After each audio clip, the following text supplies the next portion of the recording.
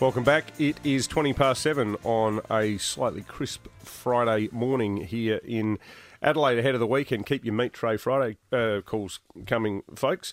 8223 0000. The question inspired by a damning column in today's Advertiser. Scathing. Excoriating. It ripped into Pembo for daring to suggest that it wasn't an issue if a candidate like Nicole Flint supports somebody else. Given Bill Shorten's track record. Given Bill Shorten's track record. So she supported Peter Dutton against Malcolm Turnbull. You're saying, well, you know, let's have a look at Bill Shorten. Plenty of runs on the board in that department himself. So Kate Ellis, well, she didn't name you. No. It's pretty clear. It was pretty clear. So that's it. Things you disagree with. Yeah. Don't see eye to eye. I'm not sure if our next guest wants to go down that path of opening up the domestic arrangements. Peter Malinauskas, the leader of the opposition here in South Australia. Good morning, Peter. Thanks for coming in. Appreciate it. Well, what don't you see eye to eye on with your spouse? Well, Annabelle doesn't love it if I spend time watching footy. Like AFL 360 is my favourite show. And if I tape it, so I watch it late at night, and she doesn't exactly love it. She'd rather be watching Bachelor in Paradise or whatever the flavour of the month is. So that's a source of discontent. This sounds a bit, I think, unfair. Oh, I couldn't agree more. I couldn't agree more. I'll bring you home to settle these disputes next time. Hopefully she's watching Bachelor in Paradise now and not listening to the 5AA Breakfast Show for your sake, Mally. Hey, we had the Premier Steve Marshall in the studio a couple of days ago in the wake of the weekend of trading deregulation over the Easter long weekend. There were changes made that let some of the bigger suburban stores open their doors for the first time. Now, you've got a pretty implacable position on this issue, but if those small businesses, bigger businesses, were able to trade for the first time, money was flowing through their doors, people were able to work and make a quid on the day, is there necessarily a problem with that happening?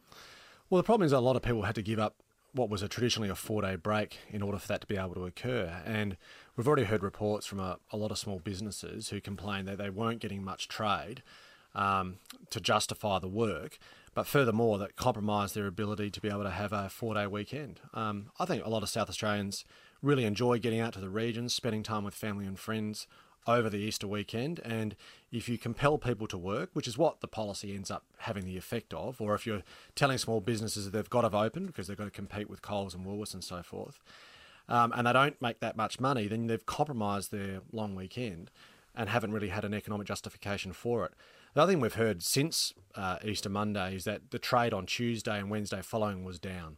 So all you see is people sort of, rather than spending money on Tuesday, Wednesday, Thursday, they're spending it on Monday instead. So you don't actually see more money going through the tills. It's just going through in an expanded time. Do you have any evidence to back that up? Absolutely. Because you trot this out all the time. No more money going through the tills. But if people got more opportunity to shop, they'll shop more, won't they? Well, do you consume more milk or eat more bread just because the shops are open longer? No, but you might go out and buy something physically. You might go and buy something that you think, oh, the shop's closed. You know what I'll do? I'm going to order it online. So I want a vacuum sealer. Actually, I can't go and buy a vacuum sealer today because the shop's shut. I know. Here's one on eBay. It's $40. It'll be delivered in 3 days' time. Bang, I'll order that. Boom, but you just explained it.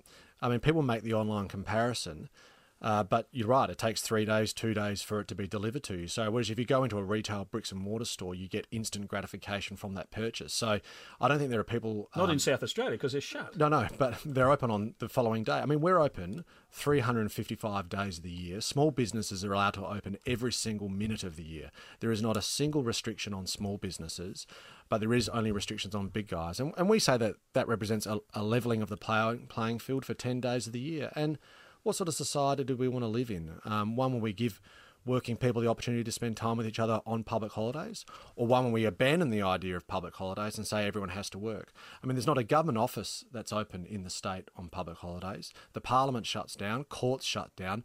The New York Stock Exchange shuts down on Sundays, doesn't trade on public holidays. So, I mean, let's just make sure we've got a bit of a balance right.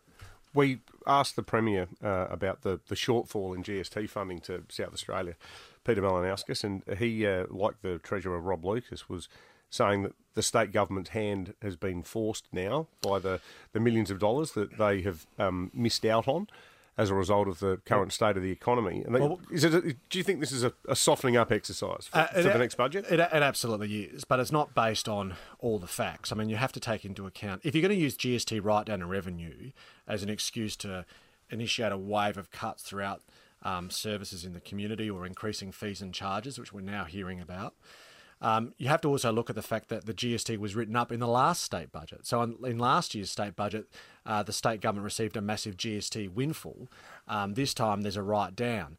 So, look, Stephen Marshall made a pretty clear and unequivocal promise at the election: better services and lower costs. And if we start to see people's motor reg or driver's licence fees go up well over the rate of inflation, if we start seeing a lot of services being cut more than they've already have, that really wouldn't be consistent with what we were promised at the election.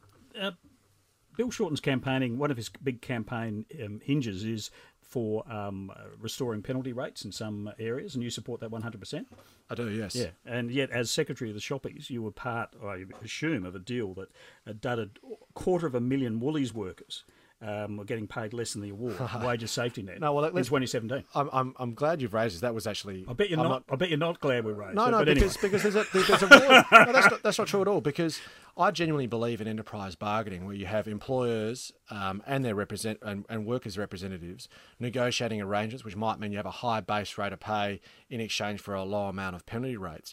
What happened? The bottom line was it saved Woolies $300 million, $300 million. I don't know where you're getting those figures from. The Sydney Morning Herald report was.